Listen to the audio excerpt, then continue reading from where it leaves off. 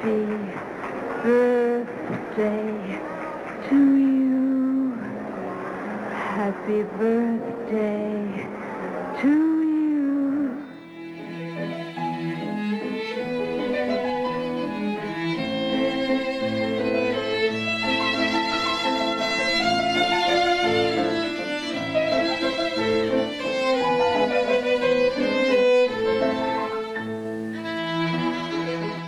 Welcome one and all to Cineversary, a podcast that celebrates a milestone anniversary of a masterful work of cinema.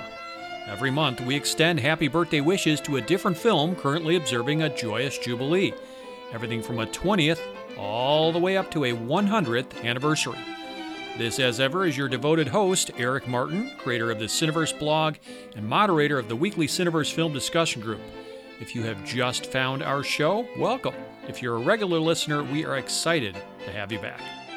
5 decades ago and years before Star Wars, George Lucas went to the top of the charts, the box office charts that is, with American Graffiti, a comedy drama that serves as a memorable coming-of-age story.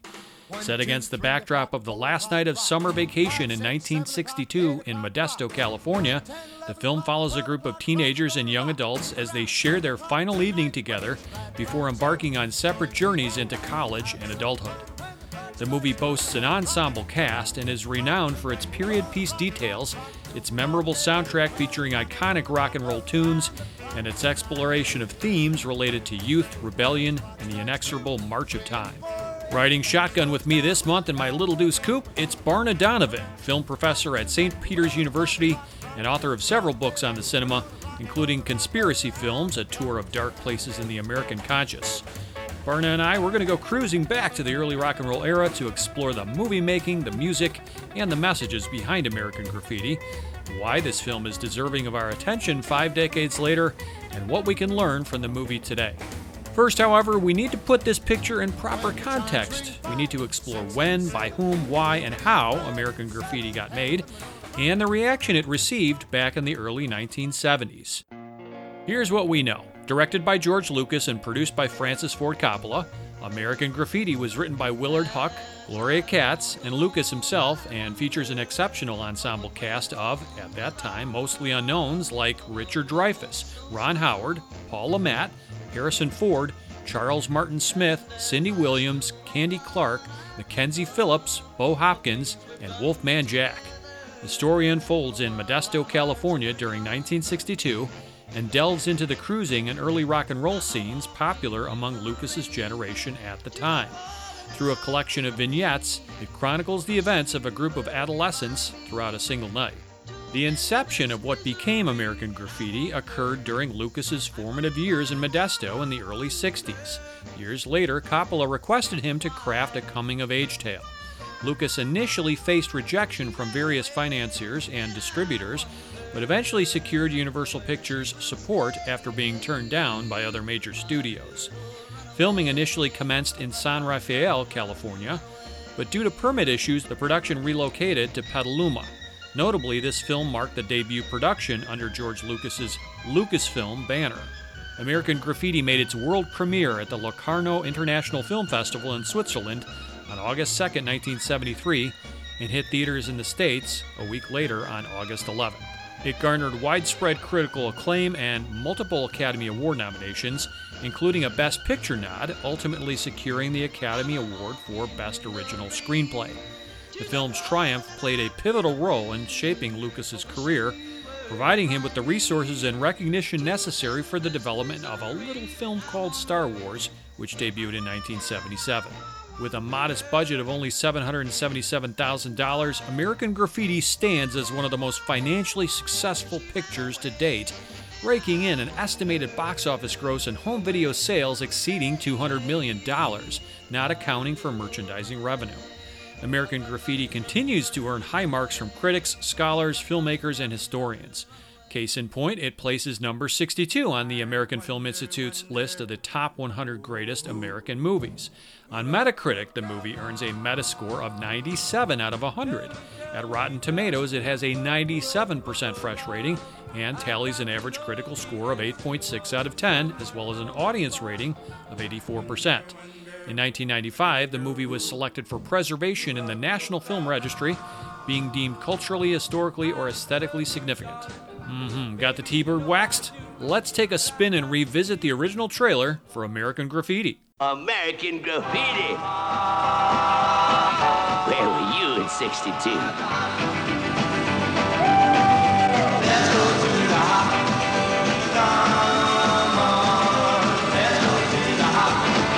Grab that special one and jump into your candy-colored custom or your screaming machine, cruise downtown and catch American Graffiti. American Graffiti. Baby, what's that? It's a movie. Can you dig it? Can you dig it? Go back in time. Where were you in '62? Is that you in that beautiful car? Jeez, what a waste of machinery. 1, 2, 3 o'clock, 4 o'clock, rock. 5, 6, 7 o'clock, 8 o'clock, rock. 9, 10, 11 o'clock, 12 o'clock, rock. We're gonna rock around the clock tonight. What did you say? Someone wants me. Someone roaming the streets wants me. And I bet you're smart enough to get us some brew. A ballpoint pen, a pint of Old Harper. Okay, you got an ID for the liquor? Nah, I left it in the car. You'll have to get it before. Oh, well, I forgot the car. We're finally getting out of this turkey camp. You just can't stay 17 forever. You ever get tired of going steady with somebody that ain't around? I'm up for grabs. If I had a boyfriend, he'd pound you.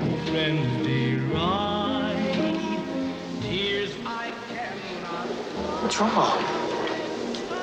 Go to hell. Get your boogaloos out, baby. The Wolfman is everywhere. 16 candles. You know Toby Juarez? We killed him last night. Excuse me, I think we've had an accident. Well, I won't report you this time, but next time just watch it, will you?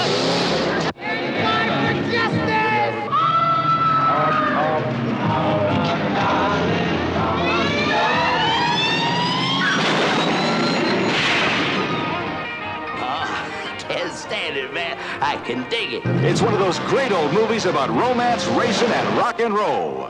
Oh, American Graffiti.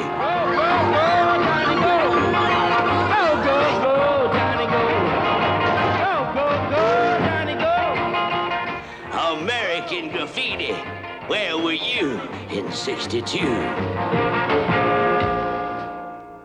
Yeah, you know it's coming. That time of the show when I must forewarn that me and my guest, we will be dishing out tasty helpings of spoilers fresh from Mel's Drive-In in our conversation to follow. So take a cue from Wolfman Jack. If the Wolfman was here, he'd say, get your ass in gear. If American Graffiti remains a blind spot, hey, put our show on Sojourn and go watch this time capsule treasure already. You can even view it for free right now on Tubi TV, so no excuses. All right, now that the gang is all back together, it's time to say hello to an honorary member of the Pharaohs and our reigning sock hop dance champion, Barna Donovan. I'm excited to bring back to our show a guest who joined us 2 years ago for episode number 38. That's when we commemorated the 50th anniversary of the last picture show. And 4 years ago, he was with us for episode 12 that marked the 50th birthday of Easy Rider.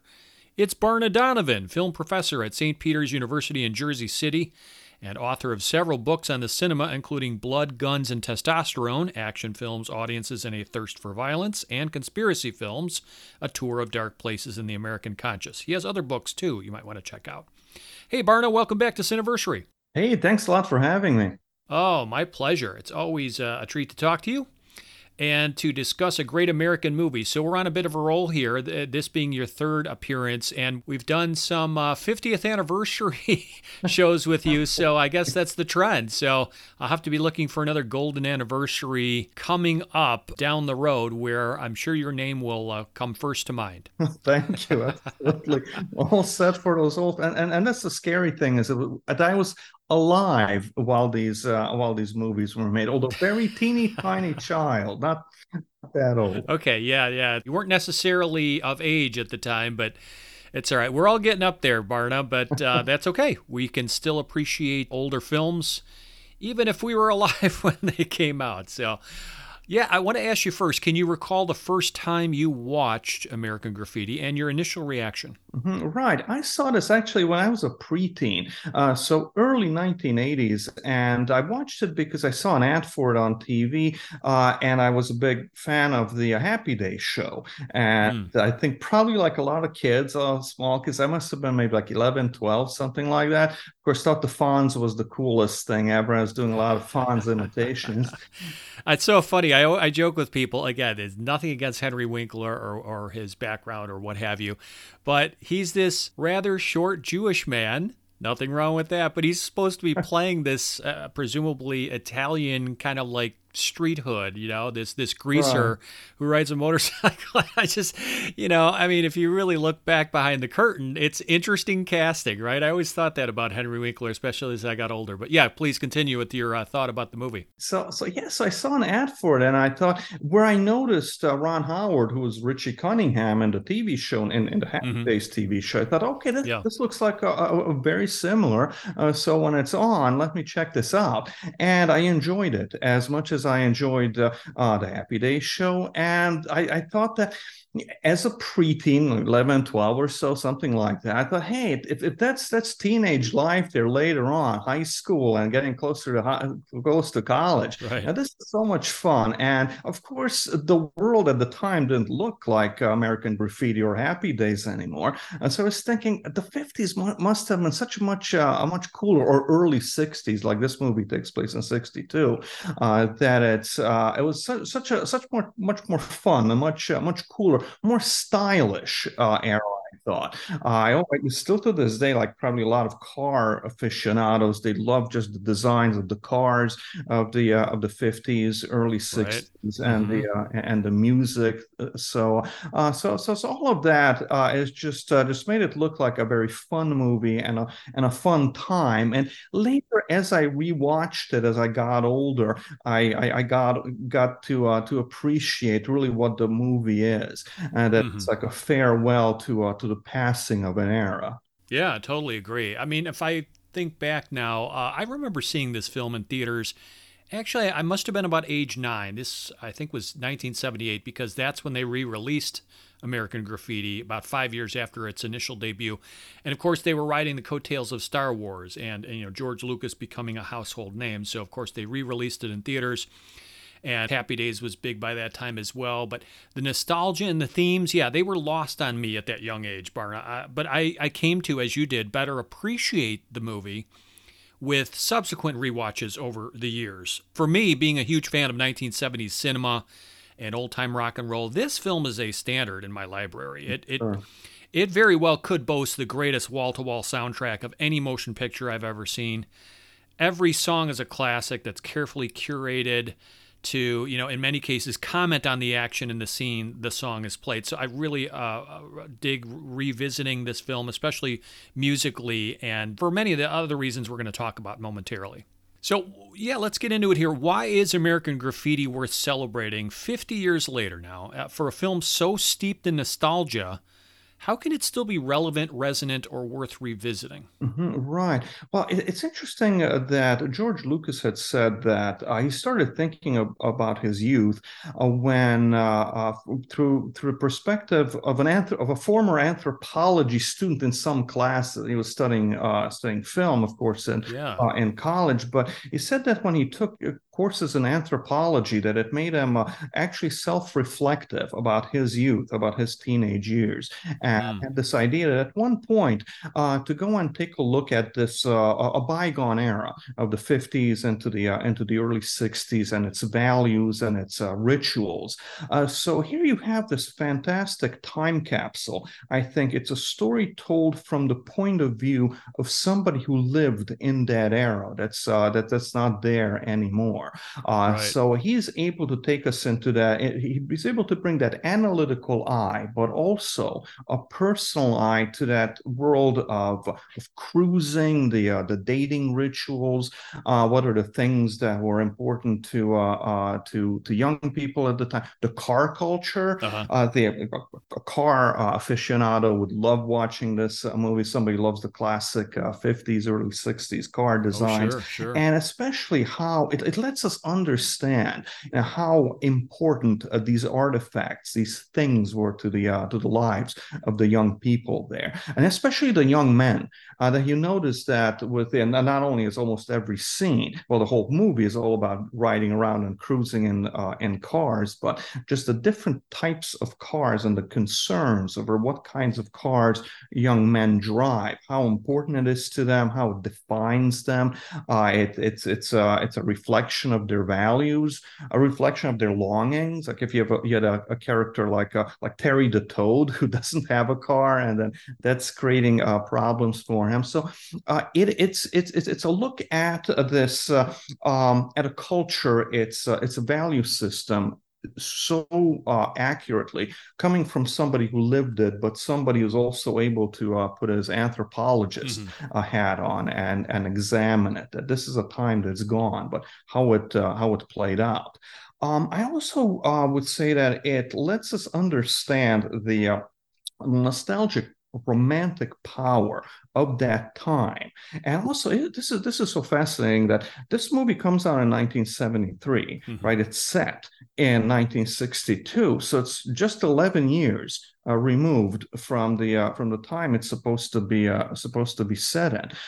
But how much the world, the culture had changed, but then suddenly how nostalgic America gets for it, because otherwise the film wouldn't have been as successful. That here's a time in 1963 where maybe maybe the generation who would have been that old in 62, maybe they might have been the ones who also then would rebel against the old world, the post-war, the 50s world. But then suddenly by 73, there's still this pull of nostalgia to go back and relive the good parts, the fun parts of it. So it's kind of, I would say it's a glimpse into both the post-war era and then also the 1970s, that how after the country goes through a period of countercultural upheaval, then how it suddenly wants this feeling of nostalgia to go back and revisit the old world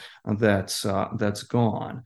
And probably a third point that I would add to this, and to go and compare it to the way that young people today are experiencing, or maybe all of us now are experiencing shared cultural events or cultural experiences, or how we are not experiencing it. That a fascinating part of this film, and I'm sure we'll talk about this later on in a little bit, the music and the radio that they're listening to, and the Wolfman Jack character, who's not a character, not entirely a character, is a real person, but everybody is listening to the same songs throughout the whole film, and they're coming out of the radios in their cars. They're all listening to the announcements by Wolfman Jack, and it's this fascinating look at a world where through media products like this, or the radio, or people who say that they remember a time when there were only 3 TV networks, that we all saw and all heard the same thing, that we felt like it's a much closer, much more interconnected culture than we have today. I mean, today how many people are at any given time listening to the same music on the radio? Young kids today, they're not even listening to the radio. It's so personalized. The technology that we have now is so personalized that I'm wondering if young people now would be watching this, if they're thinking, wouldn't it be great if it's not just me, myself, and I, and my phone, and my list of music, but if I had a stronger connection, like I knew that right now, this is the song that all the other kids are listening to. So maybe in a way, this is it brings this extra added value to this film that George Lucas was not even imagining at the time when he made this. That maybe one time we will come to a place where you don't have the shared cultural experience at all. Wow, great thoughts. Great way to kick off the conversation here, and much food for thought, because you really introduce a lot of different concepts and ideas behind, I think, what makes this film great. So I'm just going to expound on some of my own ideas here, and yours as well. I believe that American Graffiti is deserving of, 50th birthday plaudits, this commemoration 5 decades onward, for several reasons, right? Not the least of which, it's just an incredibly fun and entertaining work that balances comedy, romance, light thrills with what? With more serious underlying themes, like, for example, the uneasy transition into adulthood, right? The ambition versus comfort and complacency kind of a message, fear of obsolescence, and more. Evergreen messages that can transcend generations, Barna. Mm-hmm. And long before the first Star Wars film, which completely turned everything upside down, this is a movie that proved George Lucas has real talent. Maybe not so much as a director, than maybe a storyteller with big ideas and a knack for innovating narratively and technologically, as he and his collaborators, like, for example, the great Walter Murch, demonstrate in American Graffiti with, its groundbreaking sound design, the cross-cutting between 4 main characters, a lot of these things which were considered controversial at the time. And then you think, Barna, about how American Graffiti is one of the most influential films ever made, especially when you consider that soundtrack, the heavily copied story template, and the way it helped fuel, as you were talking about, the 1950s nostalgia craze in the 1970s, which is an absolutely fascinating phenomenon, inaugurating a whole new era where you have displaced nostalgia for something, a generation earlier in pop culture, where you really didn't have much of that before American Graffiti, I would argue. And then for a movie that depicts adolescence on the cusp of adulthood, it's also that rare coming-of-age picture that isn't heavily focused on teen rebellion or overtly critical of the establishment or older generations, right? It's not trying to be a rebel without a cause. This is primarily about kids having fun while also having to, sometimes face difficult choices. But there are no serious conflicts in American Graffiti. No existential crises. I get that Kurt has to make a decision by the time the morning comes around. I get that, Ron Howard and Cindy Williams break up, get back together, and they've got to make some tough choices. But, no one dies. No one gets arrested. No one protests authority. No one delivers a teenage angst sermon, right? Mm-hmm. And then I think about how American Graffiti is also worthy of admiration and respect, because even 50 years later, it serves as that rare example of a little film that became a huge cultural phenomenon on the strength of the fine script, the excellent casting, the stellar acting, great music, and just zeitgeist luck, good timing in terms of capitalizing on something popular here. It's one of the most profitable motion pictures ever made, I was reading, considering its meager initial budget, which reminds us that unlimited financial resources certainly doesn't guarantee a work of lasting quality. In our current era of Hollywood bloat, mm-hmm. where what dominates? Well, sequels, remakes, superhero movies, films tied to products and brands, they're yielding diminishing box office returns as well. In this day and age, it's refreshing to remember that some of the best movies ever made were small productions, lovingly crafted by talented mavericks and visionary filmmakers. This is part of what I love the 70s about so much. And just getting back quickly to that thespian troupe, the actors, it's incredible, Barna, to think that so many of these actors were relative unknowns back in 1973, right? Oh, yeah. American Graffiti catapults the careers of Harrison Ford. He's a small player here, but, he's memorable. Richard Dreyfuss, Ron Howard, Cindy Williams, Charles Martin Smith, even Mackenzie Phillips, Paul LeMat, mm-hmm. Candy Clark, Kathleen Quinlan, they're all getting their start here or being put on the map, even if it wasn't exactly their first picture. This is the one that people remember them for first off. And this is one of the most impressive young casts ever assembled, bar none. Mm-hmm. Sure. It also remains highly revered, critically acclaimed. It places number 62 on the AFI's top 100 list. It garners a 97% fresh rating on Rotten Tomatoes and on Metacritic. So I think the proof is in the pudding. And yeah, some things are dated. Some things have changed majorly. Maybe we're not as nostalgic in the way we were in the 70s about the 50s or the early 60s. But I think it can still speak to us, not just ones who saw it in its original run, but new generations if they're open-minded to it. Like you said, putting that hypothetical about today's younger generation with all the trappings and the technology and the phones and social media and everything else. I wonder to what extent, if they can see this movie, they would be moved and just think about how things have changed so radically. Right. That's what I was wondering about. Every time I'm watching this and I'm watching kids today, that don't you ever want to hang out with your friends in real life more than sit and push buttons on your phone? That there is a connection, but it's a very different type of connection. And then today that you can personalize it so much that this sort of an atmosphere where we are all experiences the same thing at once as they did in the past before the social media is gone now. Right. And that begs the question. I'm very curious. I know you are a film professor. Do you ever show and teach this film to students, in which case there's a good litmus test of how is this film being received by younger viewers?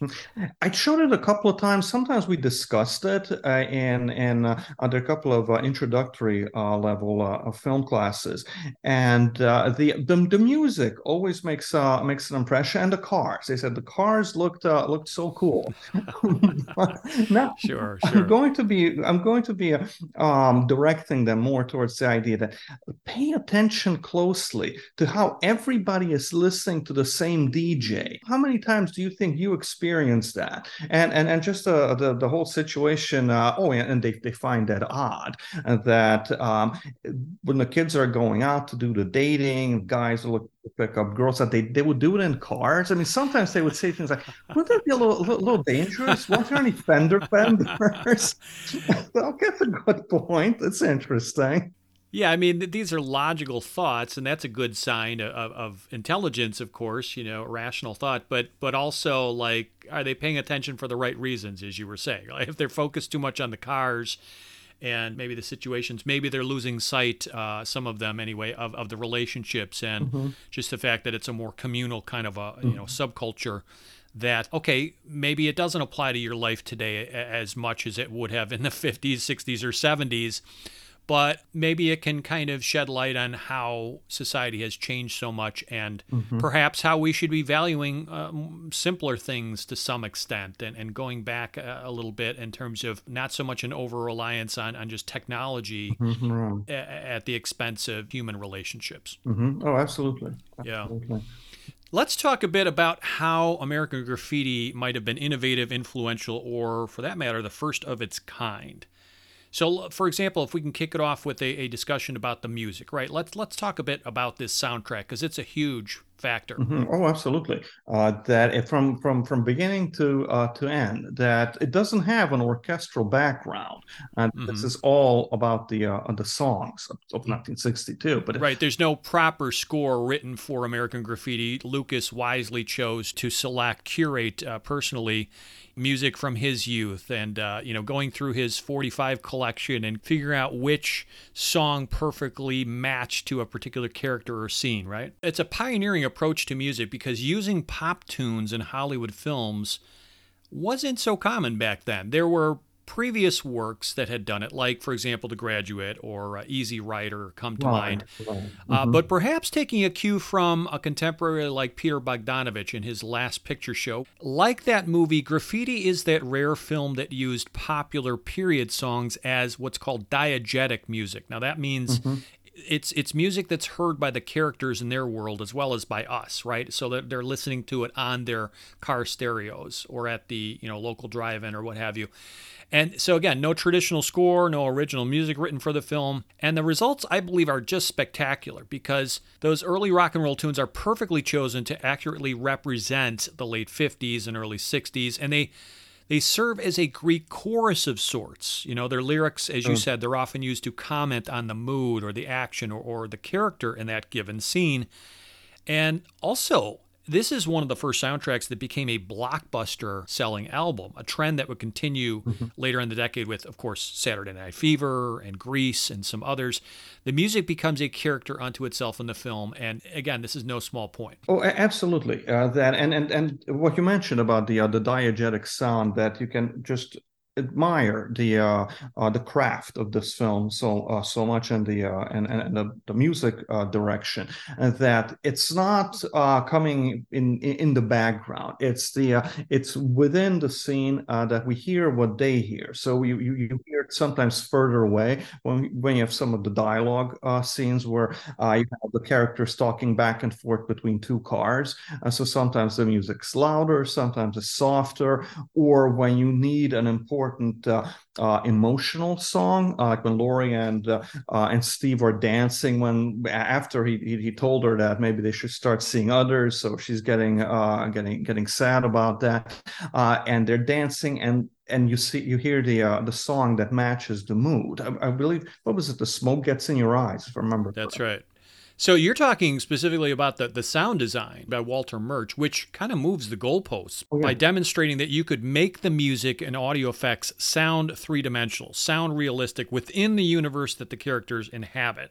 Murch called this effect worldizing, and from what I read, it involved not only, creative editing, but also blending a song's original recording with a re-recorded take of that song, played and then recorded in a space where a character might hear it. So, for example, within the school gymnasium, when they're performing the hop, from what I understand, they're recording that, but then they're replaying it and re-recording that recording to get an even more interesting spatial dimension to the sound of the song. Murch, he adds this aural directionality, echo, acoustic depth of field, and other effects to the sounds in the songs.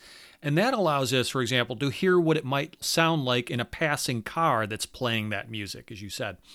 The aural aesthetics in this film likely inspired other innovative sound designs. If you just jump from A to B to C, you think about The Conversation, The Next Year by Coppola, or Nashville a year after that, or Apocalypse Now, and other films of the 70s and beyond.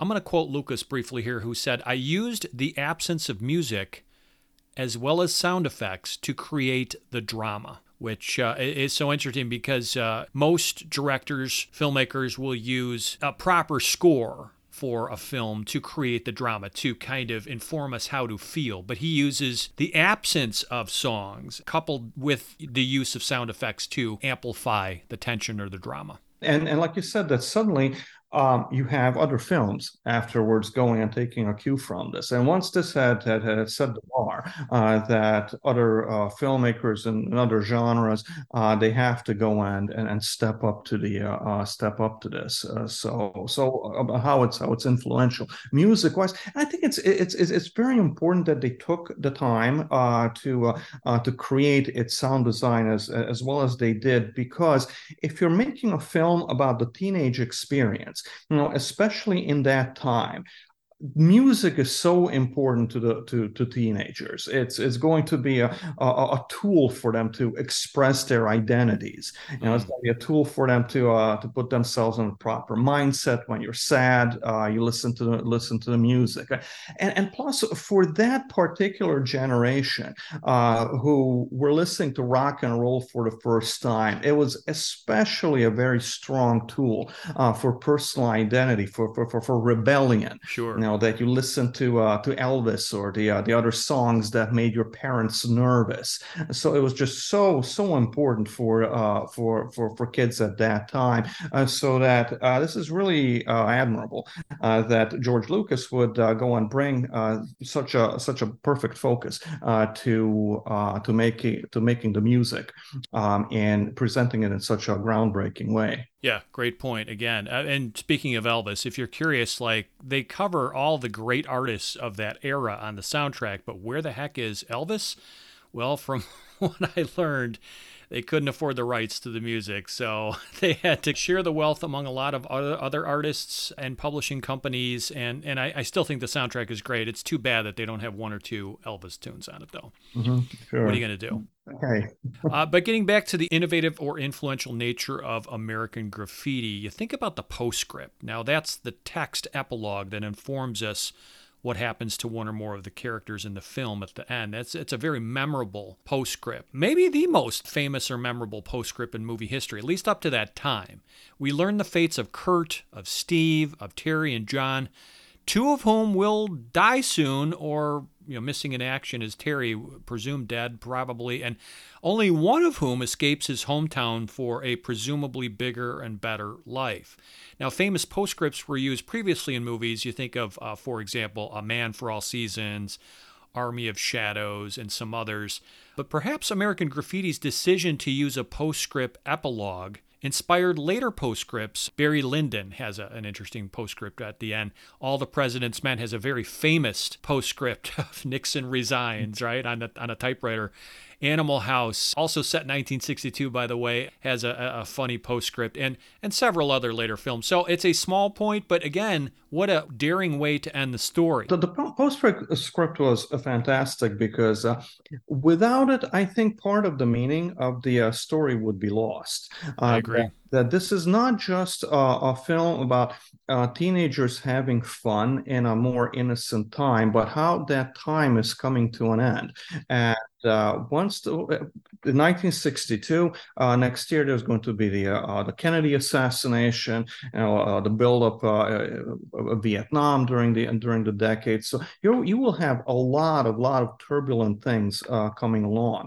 So this is a slight hint, and I think it's very good that it's only the postscript, that you don't have much more heavy-handed foreshadowing during the film, that it lets agreed. the characters have fun and ponder just that universal concern of, well, I'm about to grow up, I'm moving from childhood into young adulthood, the concerns of that. But then these people are going to have much bigger concerns a few years down the road, because not only is their childhood over, but the childhood in the sense of the country is also over. So it foreshadows it, but it does it subtly enough. So the balance between the two, I think, is perfect. Yeah, you're totally right. It's such a relevant postscript. I want to get into that a little bit later when we talk about themes too, but totally agree with what you said. I mean, the popularity of American Graffiti, of course, was a strong catalyst for the 1950s revival trend that caught fire in the 1970s. Because in the wake of American Graffiti, you get Happy Days launched on TV. A couple years later, it's Laverne and Shirley, also kind of within that same universe and era. And this band had been around before American Graffiti, but they had their 15 minutes or more. They were called Sha Na Na, and they also got the green light for a TV show after American Graffiti. And there were several other films depicting this era that were released following Graffiti, including The Lords of Flatbush, Cooley High, American Hot Wax, The Buddy Holly Story, and of course the box office smash that was Grease in 1978. You think about Wolfman Jack. Now, he was a DJ synonymous with the early rock and roll era. He enjoyed a career boost from the film. Later, other films set during a similar late 50s, early 60s period also proved popular. And they include Diner, Stand By Me, Back to the Future, and Dirty Dancing. So I'm not saying that every one of these was a direct descendant of American Graffiti and they wouldn't have existed without it. But it's just interesting to trace that lineage and see that there's some there. Oh, sure. Especially, I love Lords of Flatbush. Not only is it one, I believe it's the last pre-Rocky film Sylvester Stallone did, but Henry Winkler is in it in a leather jacket and on a motorcycle, looking the way he's going to look as the Fonz. Oh yeah. So you have this. Interesting. 6 degrees of separation there, brother. And, put more succinctly from what I was talking about, American Graffiti kicks off this nostalgia craze in general, this trend that continued in subsequent decades. Mm-hmm. Films like, for example, Forrest Gump come to mind, or That Thing You Do, Dazed and Confused, which it seems like it's the direct offspring of a film like American Graffiti, only 20 years later.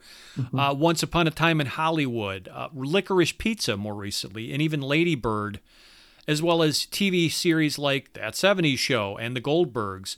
Mm-hmm. They all likely owe a little debt to American Graffiti because Graffiti proves that audiences long to revisit bygone times from their younger years, or they yearn to be immersed in an interesting cultural era that may seem simpler, safer, more enjoyable than our modern stressful times. Sure. I want to share with you this is a little bit of an essay written by Daniel Allen from Little White Lies. Here, nostalgia is a force explicitly deployed by Lucas, gazing back toward a specific period and the music, fashion, movies, and events that came from it.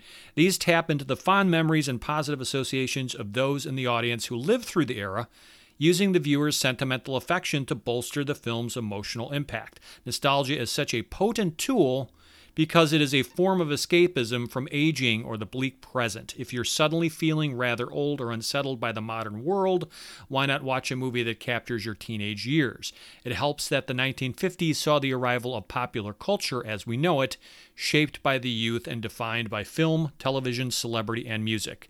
The baby boomers were the first generation to benefit, and American Graffiti became the first film to capitalize on their affection for their teenage years, unquote. Well, absolutely. This makes nostalgia a marketable commodity. And we're noticing later that other generations are also going to have their nostalgia for their youth, like when you have something like that 70s show where people who were young at that time or Generation X enjoys watching Stranger Things on Netflix. Yep. To feel the nostalgia for the 80s, and that it's just something that subsequent generations realize, hey, this is fun. I like to relive what I would like to think is an easier and happier time in my life. Completely. Yeah. The movie also contributes to what I call a subgenre of one crazy night, in which the events occur over a single day or a single evening. So after American Graffiti, some similar one crazy night narratives, Barna, Porky's. Okay, not a great movie, but it's still within that subgenre.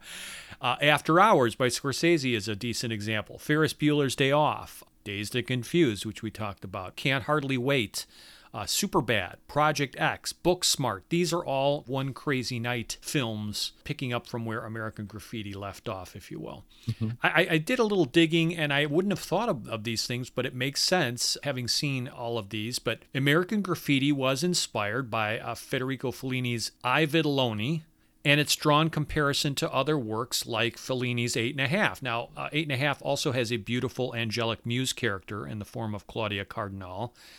And you think about The Last Picture Show, which is another period drama with characters stuck in a dead-end town.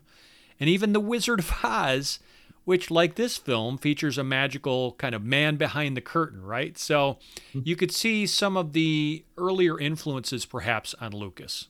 And I can see, especially the one crazy night subgenre, that I can see its effectiveness. I never looked at it really closely, before that what's so effective about this, and it really is the situation that you're suddenly tested in one moment, where your values or what you see about yourself or how you would like to think of yourself is suddenly put to test under some kind of some complications. Right. And oftentimes you're going to have comedic complications, but you have the serious undertone, and that here you're going to have characters who need to learn who they really are. I want to talk a little bit about how American Graffiti was such a strong reflection of Lucas himself, what talents he brought to the film to make it distinctive. Is it hard to believe, Barna, that the man responsible for Star Wars and, THX 1138 created a period piece, coming-of-age dramedy, as they call it? This seems like such an anomaly in his filmography, right?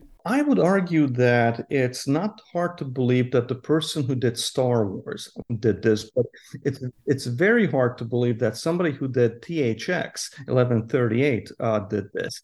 And so I think it's worth looking at that a little bit, because I think what this film is another really important cultural ripple effect is going to have. It's buried in its relationship to THX 1138 before and then Star Wars afterwards. So just for a little background of where George Lucas was coming from, that while he was a film student at USC, he was already making waves on the film scene for winning a number of awards for student films. So he was like the big man on campus in the film school there.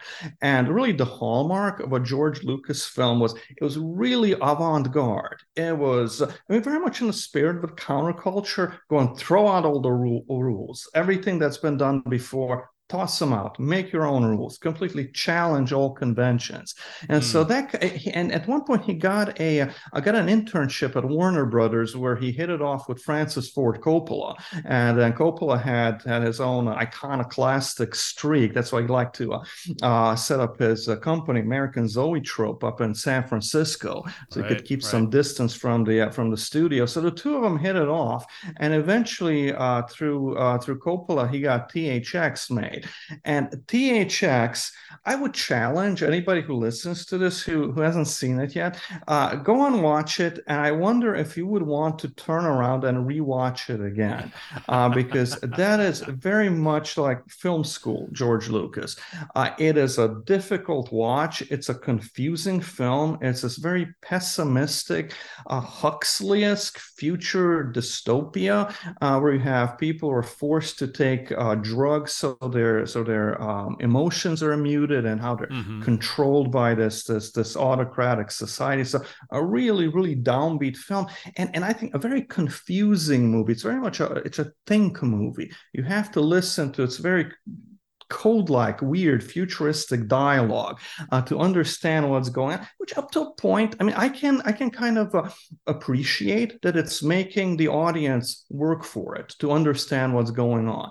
But ultimately, when Warner Brothers looked at the cut, they were shocked. They were angry at Coppola. They said, "Why'd you bring this guy here? This is horrible. This does not have any kind of a mainstream appeal." So they dumped the film out with any kind of any sort of marketing, and it died.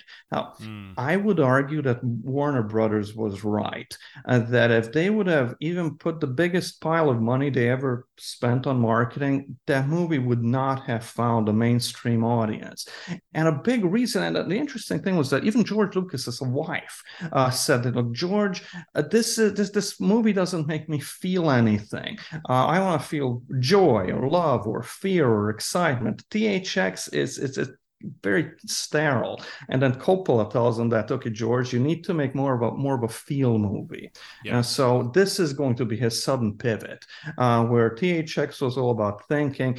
This is about feeling, and also feeling good. Yeah, and it's also the motto, "Write what you know." Now, he's one of the co-writers of the American Graffiti screenplay, but he's, of course, the originator of the basic story. And "write what you know" means, he kind of lived this lifestyle. So it makes sense that if he's going to follow Coppola's advice and go back and make a more personal movie that evokes, real world emotions, what better canvas to explore than something you lived yourself? Right. The primary emotions this evokes is it makes you feel good. It's nostalgic. It's really this positive feel-good film. And then Star Wars is going to be the same thing. That there's going to be nostalgia in a way in Star Wars. It's really this homage to the old 30s, 40s cliffhanger films, the old war films. Yeah, I see where you're going with that, because when you first brought up the similarities, I was struggling to think of the through line between American Graffiti and Star Wars, but that absolutely makes sense, because if you know anything about the making of Star Wars and his ideas for it, he's, of course, inspired by like old Buck Rogers serials and westerns and samurai movies and just a bouillabaisse of pop culture from his childhood and upbringing, right? Sure. And ultimately, it's also a feel-good film. The good guys win. It's very clear-cut. You know who the good guys are, who the bad guys are. The heroes are able to defeat, or at least up to a point with the first one, and defeat the evil empire. The ultimate villain is all in black. The heroes like Luke Skywalker, Princess Leia, they're good. They're wearing white. So it's a very very nostalgic. You're coming out feeling good from a Star Wars film. That yes, good can triumph. And maybe even in the 70s, people who would have been familiar with the cliffhangers of old would have appreciated that nostalgia. So that's where I would make the argument for that connection between Graffiti and Star Wars. Yeah, it makes sense. Just to kind of dig a little deeper into Lucas's background, I mean, he infused his upbringing, his memories of cruising culture into the American Graffiti story and into the personalities as well, the characters. He sets the tale within his hometown of Modesto. He writes 3 characters who personified the young Lucas at different points of his own adolescence, his own young adult life, because Terry serves as the kind of nerdy high school version of Lucas, and John is Lucas as a hot rod driving junior college student, and Kurt is embodying the ambitious Lucas who needs to escape his hometown to fulfill his creative dreams. So I'm going to quote Lucas again here, who said that it all happened to me, but I sort of glamorized it. I spent 4 years of my life cruising the main street of my hometown, Modesto, California. I went through all that stuff, drove the cars, bought liquor, chased girls, a very American experience. I started out as Terry the Toad, but then I went on to be John Milner, the local drag race champion, and then I became Kurt Henderson, the intellectual who goes to college. They were all composite characters based on my life and on the lives of friends of mine. Some were killed in Vietnam, and quite a number were killed in auto accidents. So that postscript really resonates all the more when you learn more about the experiences that stuck with Lucas and some of the people close to him. Right. And then working with a small budget, on a tight 27-day schedule that I learned, Lucas had to improvise some of the filmmaking. He encourages his cast to ad-lib some of their lines and movements. And he often chooses things like mistakes and flubs and happy accidents in his final cut. From what I learned, he rigged a 2-camera system where you have a scene with 2 adjacent cars where they're talking to each other out of the windows. And that allows him and his filmmakers to capture cross-cut shots between the 2 drivers, for example. It's not like he reinvents the wheel here, but he finds creative ways to get around technical, practical problems of, I've got a very small budget, very tight shoot window. How the heck am I going to capture the cross-cutting, the shot, reverse shot kind of problem with moving cars? This is a serious problem long before CGI and things like that. So that's pretty inventive. And he employs Technoscope cameras to lend the film a 16 millimeter appearance. And that gives it a bit more of a documentary look because he wanted the film to almost appear as a documentary of sorts. He also throws in a lot of meta nods, right, to creations by him and his friend, producer Francis Ford Coppola. You recall the license plate on John's hot rod. It's THX, I think it's 38 instead of 1138. And then Dementia 13, which is Coppola's first film. Well, that's the movie on the theater marquee. So there's little meta nods throughout a Graffiti. Not a lot, but just enough where it rewards repeat viewings too. Sure. And those are going to be the things that in the future, fanboys or fangirls even of all kinds of things, say like the Star Wars films or now the gigantic Star Wars universe, they enjoy things like that, looking for little Easter eggs, little nods to things that have gone before. So that's very clever for the film aficionado to go back and then go and look for those things. Absolutely. Little Easter eggs you can kind of hunt for. Quentin Tarantino was particularly enamored of Lucas's directorial choices. He said this: Lucas invokes the candy-colored pop ephemera of the 50s in his visual scheme. The green hues of the fluorescent bulbs that light the liquor stores, hamburger stands, and pinball arcades that the characters loiter around. The bright colors of the jukeboxes, diner neon signs, and the candy apple red and canary yellow of the hot rods that cruise up and down the main drag. Lucas poignantly parades all this in front of us with the added knowledge that all this glorious chrome and paint and pomade is about to go out of style and be replaced by space-age 60s chic. That's a great quote there from Mr. Tarantino. So are there any elements of American Graffiti, Barna, that hold up better than expected half a century later, or maybe some aspects that are problematically dated in 2023? Now, in all fairness, when you're looking at a 50-year-old film, you're going to have some creakiness. We get it, right? And times have changed dramatically. We're in a whole different culture today, much more PC, where you got to be careful about things and you don't want to offend people. And I'm not coming down on one side or the other of that. All I'm saying is that it's easy to find faults in older movies. That being said, is there anything that really stands out to you? I would say something that he leaves out, that when he when on the end we have the postscript with a suggestion that things are going to be getting much more turbulent in the coming decade. course, it's one of them is Vietnam, but that's not the only one. That the civil rights movement will be another one, and then the feminist movement. So it's somehow, if he could have nodded a little bit to those things as well. Maybe there's one line I can certainly think of when Carol is in the car with John, and they're listening to Wolfman Jack, and she says that her mother doesn't let her listen to his show in the house because she thinks that he's black.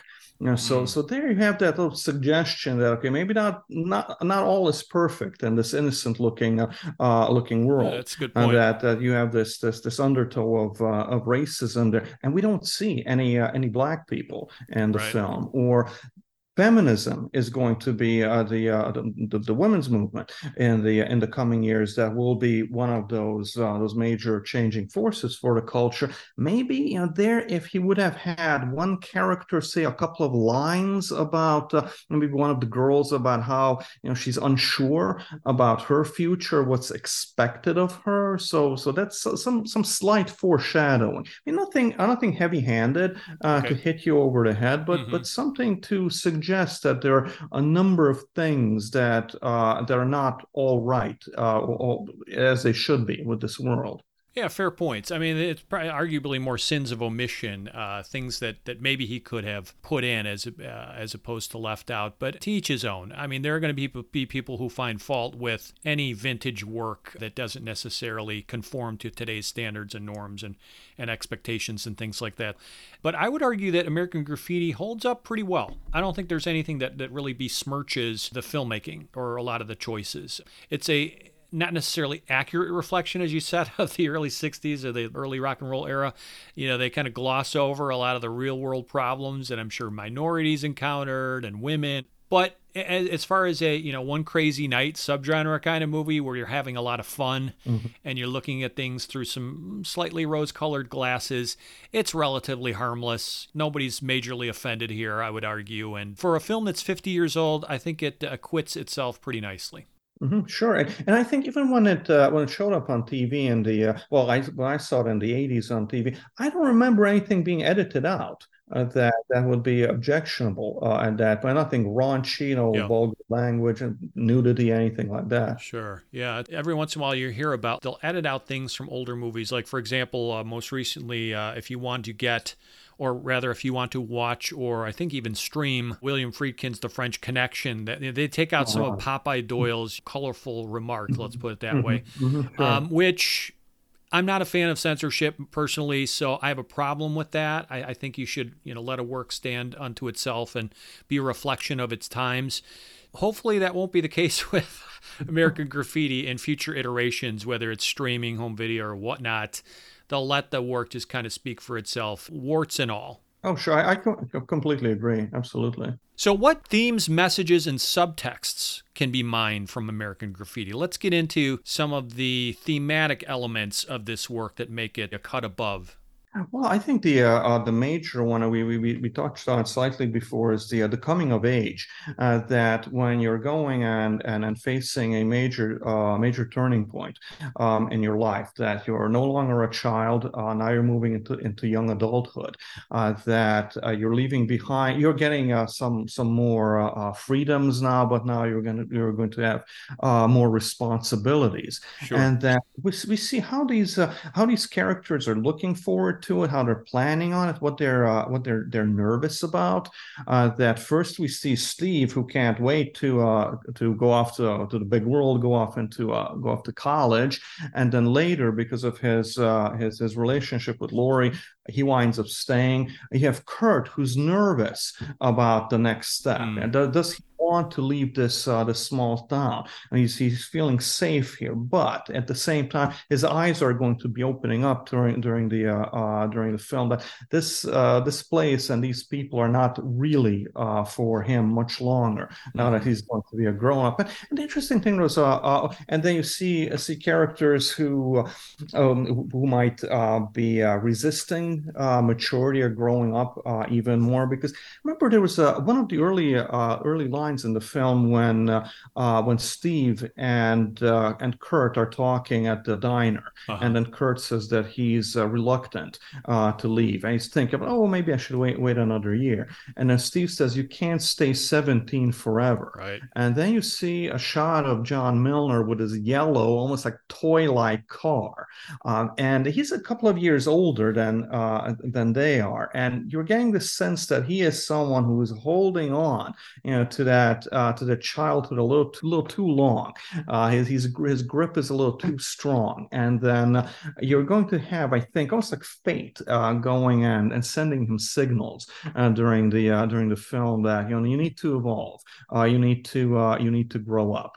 Like when he goes out cruising and he winds up with a 12-year-old girl in the car for the entire night, and it's really sending the message home that this you might need to evolve into something else. And then all the way down to the end, which I was always interested, I was always fascinated by that. Even when we see him for the very last time at the airport, that he's still looking like he's playing the cool guy, and that he might be someone who's holding on to the youth, to the childhood, a little longer than he should. So that coming of age is coming along a little more slowly with him, and then a couple of seconds later, we find out that he's definitely the one who dies from the group. So yeah, it's sad. These kinds of challenges, but excitements, promises about coming major turning points in life that you have no choice but to deal with it. Well, actually, if I could, I just thought of another film that, since we were mentioning some films before, where I would argue that among the baby boomer oriented coming of age films, and that's something that this always made me think of, not so much coming of age but life turning point film, because it's the same generation, something like The Big Chill. I could almost see these characters being those people where that's going to be your next turning point in life. And first you went through from childhood to young adulthood, and then later on the next one's going to be when you're moving into middle age.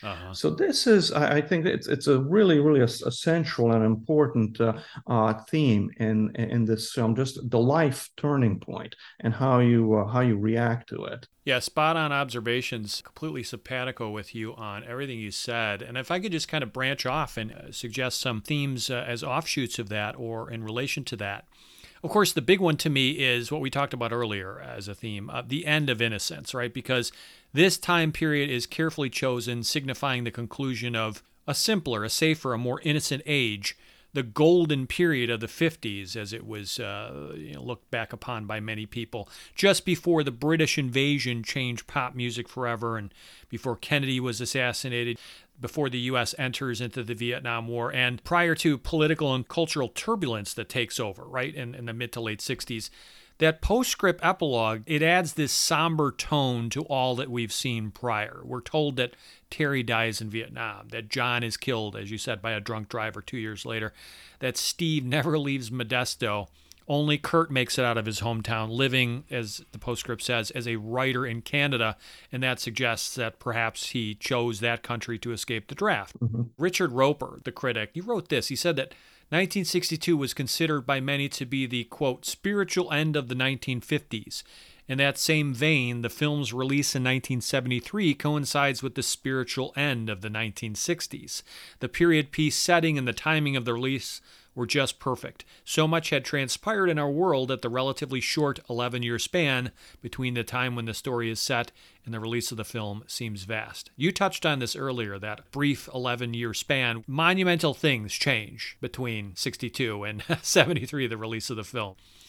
Another major one to me that rises to the surface, Barna, is ambition versus acquiescence, or maybe put another way, growth versus stagnation. And you were talking about this a little bit a moment ago, because Kurt is the only major player, as we said, who departs his hometown. And tellingly, he's also the sole character who finds and receives wisdom from Wolfman Jack, who's kind of this Wizard of Oz-like sage who tells Kurt, quote, it's a great, big, beautiful world out there, unquote. His friend John, on the other hand, he serves as maybe this cautionary tale dramatis personae. This character, this young man who's living on past glories. 4 years after graduation, he knows he's fallible. He's not having much luck in the ladies' department. It seems like his glory years have passed him by. And here I want to share something that Tarantino further said, and this was about Kurt in relation to this point. He said that Kurt's not really questioning going to college. He's questioning the idea of leaving all the people he's ever known. But even more than the humans he leaves behind, Kurt's questioning leaving the rituals of community that the young people of Modesto partake in. He's the only one who realizes how temporary these rituals are. Kurt knows if he gets on that airplane tomorrow morning, everything that the film so nostalgically celebrates, well, he can kiss that all goodbye. The town and the life he leaves won't be the town and the life he returns to. If he even does return, which in all likelihood he won't, Kurt seems to know once he leaves, he's not coming back. Kurt knows the boy who exists today will no longer exist even 2 years from now. That's why he's contemplating staying too long at the party. Personally, I think Kurt always knew he was going to get on that airplane, Tarantino said. He just wanted it to be his idea and not some preordained destiny. His wandering around all over town all night was just Kurt's way of saying goodbye. Again, great stuff there from Tarantino analyzing that character. So yeah, this thought of growth versus stagnation. You agree?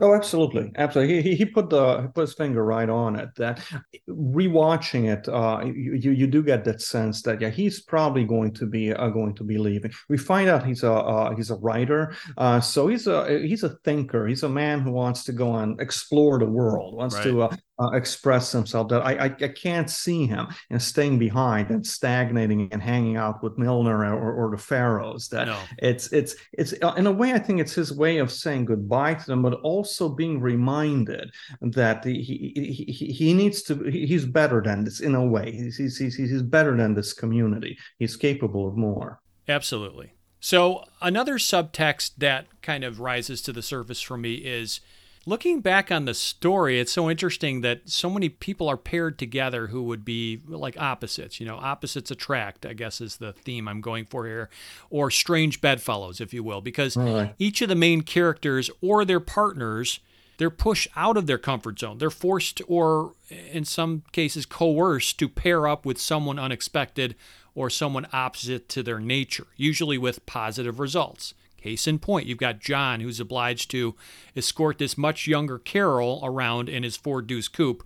But in the end, he doesn't really detest her company. He gives her a little, innocent smooch on the cheek, and they part ways. But it's not all torture in the end for him. Kurt, he's trapped to spend the evening with a street gang, the Pharaohs. But he's ultimately accepted into their ranks, which he probably didn't think that was going to happen. He thought it was going to be a lot worse than that. And he has a lot of fun along the way. Candy agrees to cruise with Terry, and despite his obviously embarrassing exploits, she indicates a willingness to date him again, which is unexpected. Lori breaks up with Steve, and she ends up driving away with the bad boy, Falfa. Mm-hmm. And Steve is tempted briefly by a car hop friend, but the pair eventually reconcile. So I think there's some evidence here that the opposites attract or strange bedfellows kind of phenomenon is going on. Mm-hmm, sure. Yeah, the Lori and Steve situation, that's a little rockier there, because she crashes in the car with Bob Falfa, and then when she comes out and reconciles with Steve, that's what keeps Steve back in the town, though. So it's a little more complex. Yeah, I think, because everybody else turns out for the better. Everybody enjoys the mismatched company throughout the film. Yeah. The two of them, they're a little shaky, I think, even in the future. Yeah, that's absolutely true. Cindy Williams said in an interview that she thinks what her character does to Steve is terrible. Like, she guilts him into staying and perhaps compromising on his dreams of not only going to college but maybe bigger, better things. I guess there's different ways to look at it. She's being honest with him. Please don't leave me. I love you, that kind of a thing. And, how can you criticize that? But yeah, it is a little bit different from some of the other pair-ups, as you put it. So I agree. A couple other themes. An obvious one is the pervasive influence of pop culture and also contemporary technology on our generation, because American Graffiti's adolescents, the teenagers, they live their lives around cars, around cruising, around radio and rock and roll and fast food. So the movie reminds us, Barna, of how the suburbs burgeoned in post-war America, right? With the building of, mass highways and the proliferation of automobiles. And also it reminds us how dominant pop culture became geared around teenagers and their interests. Roger Ebert said that American Graffiti is not only a great movie, but a brilliant work of historical fiction. No sociological treatise could duplicate the movie's success in remembering exactly how it was to be alive at that cultural instant. So, the pervasive influence of pop culture, contemporary technology, this movie serving as that important artifact, I think is a relevant point. Sure.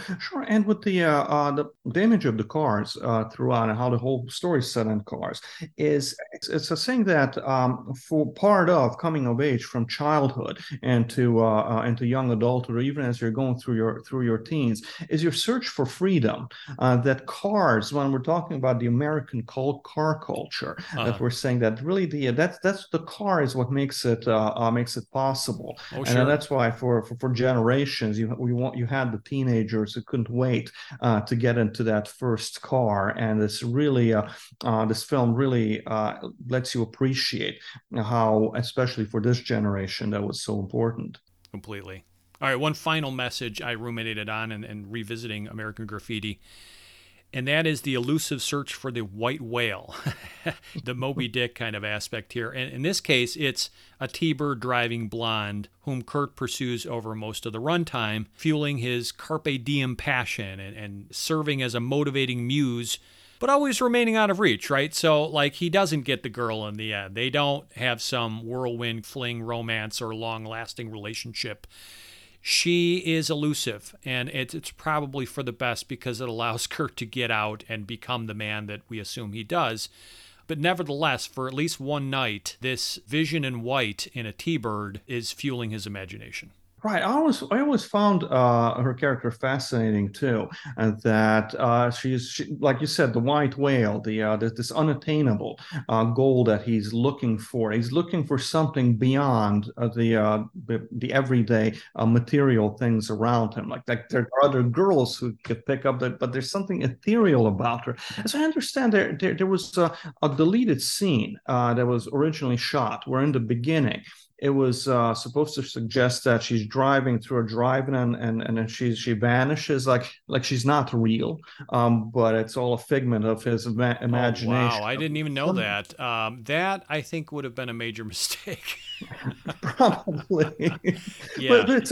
But it's also kind of the coincidence. It's kind of weird. Like when he takes off in the plane and he looks out the window, he happens to see the T-Bird driving below. That's just a little stretch if she is an actual flesh and blood person, not just a fantasy in his head.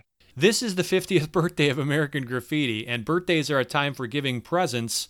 Only it's the fans who continue to receive the gifts when a beloved film marks a milestone year. So, Barna, what is American Graffiti's greatest gift to viewers? Well, one of them we mentioned already, the cast, right? The incredible careers that come out of this, from major A-list like Harrison Ford and Ron Howard, and all the way down to the mysterious blonde and the T-Bird, Suzanne Summers, who then career on TV and in Three's Company, and was it Step by Step, another show that she did in the 90s. Let's not forget the infomercials with the exercise equipment. Yeah, the Time Master infomercials. So you have careers that come out of this, and then I would again go in and point to how this leads to Star Wars, which then Star Wars is really going to push Hollywood into the new blockbuster era where we're still living today. And I think it was Richard Roper, right, that you quoted, who said that the subject of the film in 1962 was about the end of an era, and then the movie itself in 73 is now the coming end of the era in filmmaking. This is suggesting that the very edgy, the very rebellious approach to film filmmaking is on its way out. Lucas learned his lesson with THX. He does something much more traditional, something that makes you feel good. Then and he makes a lot of money off of it. Then Star Wars is going to make you feel even better. If it's a welcome gift, in a way, I would say that's a major gift that we can thank for this film too. Yeah, I can get down with that. That works for me as a gift as well. For my part, okay, I wasn't a teenager alive in 1962, and I can't claim any authentic wistfulness for that bygone era, right? But while I submit to being in the thrall of movie magic here, I can't help but feel nostalgic for what had to be, for many anyway, a less complicated, a less stressful age. A time when the joys of riding around in cars and tuning into the radio, hanging with friends, minus any gadgets, minus any social media, and hoofing it at the school dance, these were all popular pastimes for young people. And hearing that vintage music in particular, all-time classics by Buddy Holly, Chuck Berry, Bill Haley and the Comets, the Beach Boys, it makes me ponder how resonant and powerful those songs must have been in their original era. So for me, American Graffiti's greatest gift, it continues to be its power to transport me and us to a simpler time when 21st century stress didn't exist. Now, I'm not naive here. I realize that every period and generation has its pros and cons. We talked a bit about this in terms of the rose-colored glasses aspect of American Graffiti. Now, if you were from an ethnic minority, if you were female in 1962, it probably wasn't such a golden age. And teenagers 60 years ago, they certainly faced their own unique sets of challenges, I'm sure. Yet, as subjective and myopic as this retro vision of a departed culture may be, I think American Graffiti allows us to live vicariously through some captivating characters who engage in downright fun adventures, escapades, and who experience epiphanies, both large and small, while also revisiting, that emotional urgency, the delicious self-indulgence, and motivating angst of our own adolescences, which are long past. As far as time capsules go, when swallowed correctly, this one remains fairly potent. So for me, that's the greatest gift. Mm-hmm. Absolutely. All right, Barna, are there any current or forthcoming projects, events, books, or appearances that our audiences would like to know about? Oh gosh, well, I have a couple of things in the works, still in the writing stages. Okay. And aside from analyzing other people's art, I like to do my own as well. So I'm working on a sequel, hoping to finish it up in the next 2 months or so to one of my novels, a murder mystery novel. For murder mystery fans, check out my previous one. It's called Fatal Pose, and I'm working on its sequel. And I'm thinking of also doing an updating of one of my film books about the history of conspiracy theory films to go and add more material, more films since the time that book came out. Very cool. Wow, you've got a lot going on there. It's always a treat to talk to you, Barna, and I'll be talking to you again in just a couple hours for another Cineverse meeting. But we're so glad you've made this return trip to Cineversary. Thanks again for your time and opinions. Thank you so much for the invitation. This was a lot of fun.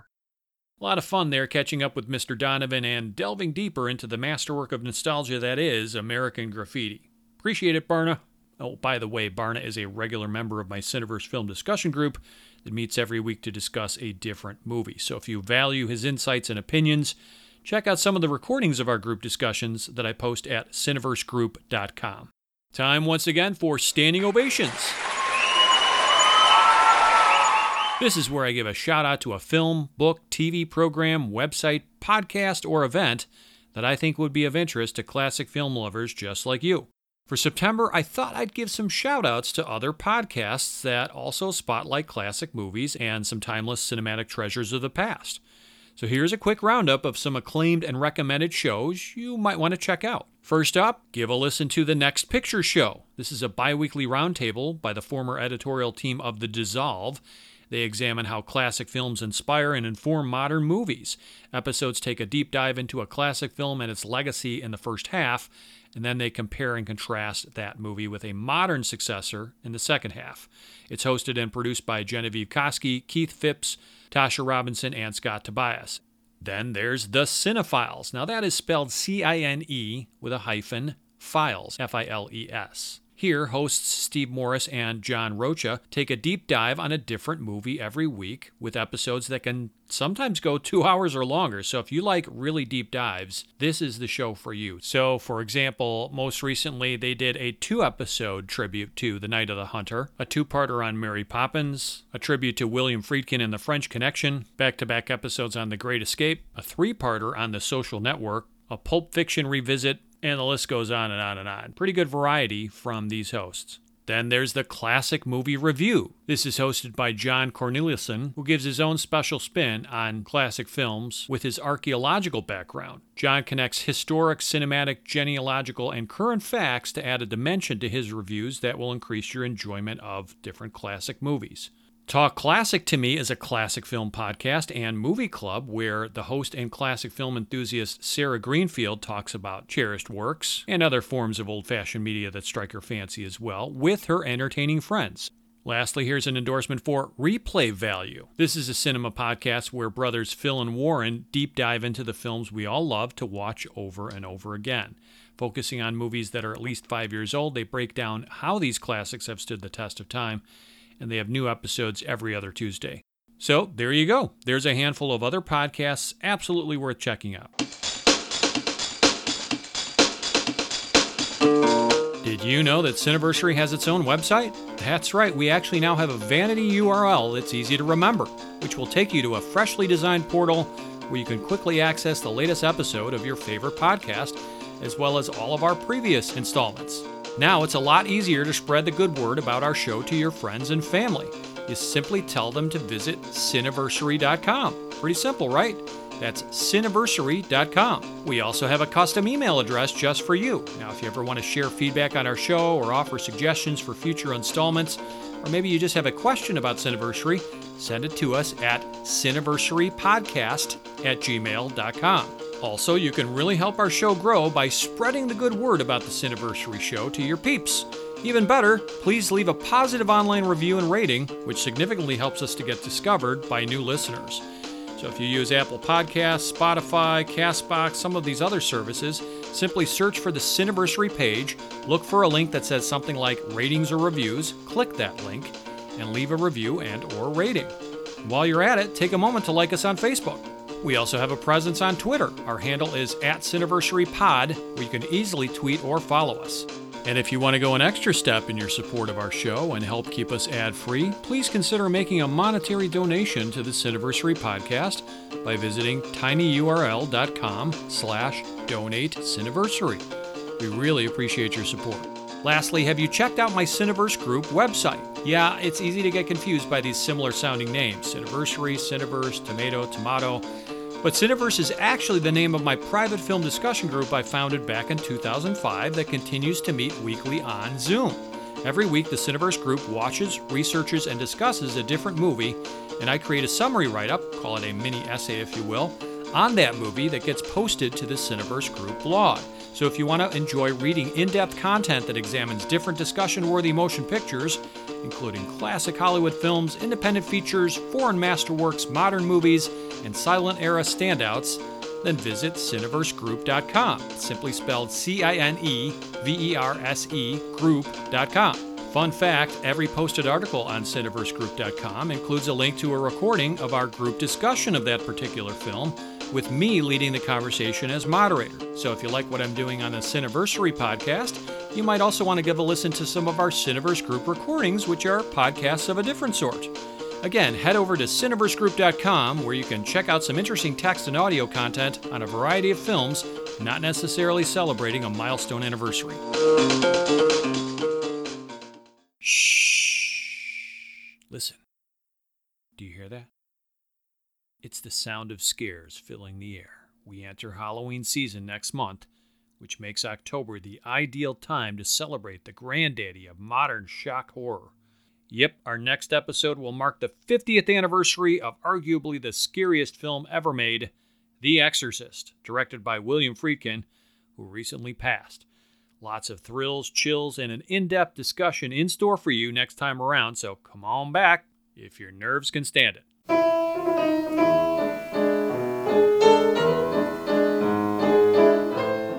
Until then, this is your humble host, Eric Martin, reminding you to butter up that popcorn, live a big screen surround sound life, and cherish those classic movies because, like early rock and roll, Terry the Toad's cruising prowess, and John Milner's hot rod, they're not getting older, they're getting better. Thanks for giving us a listen.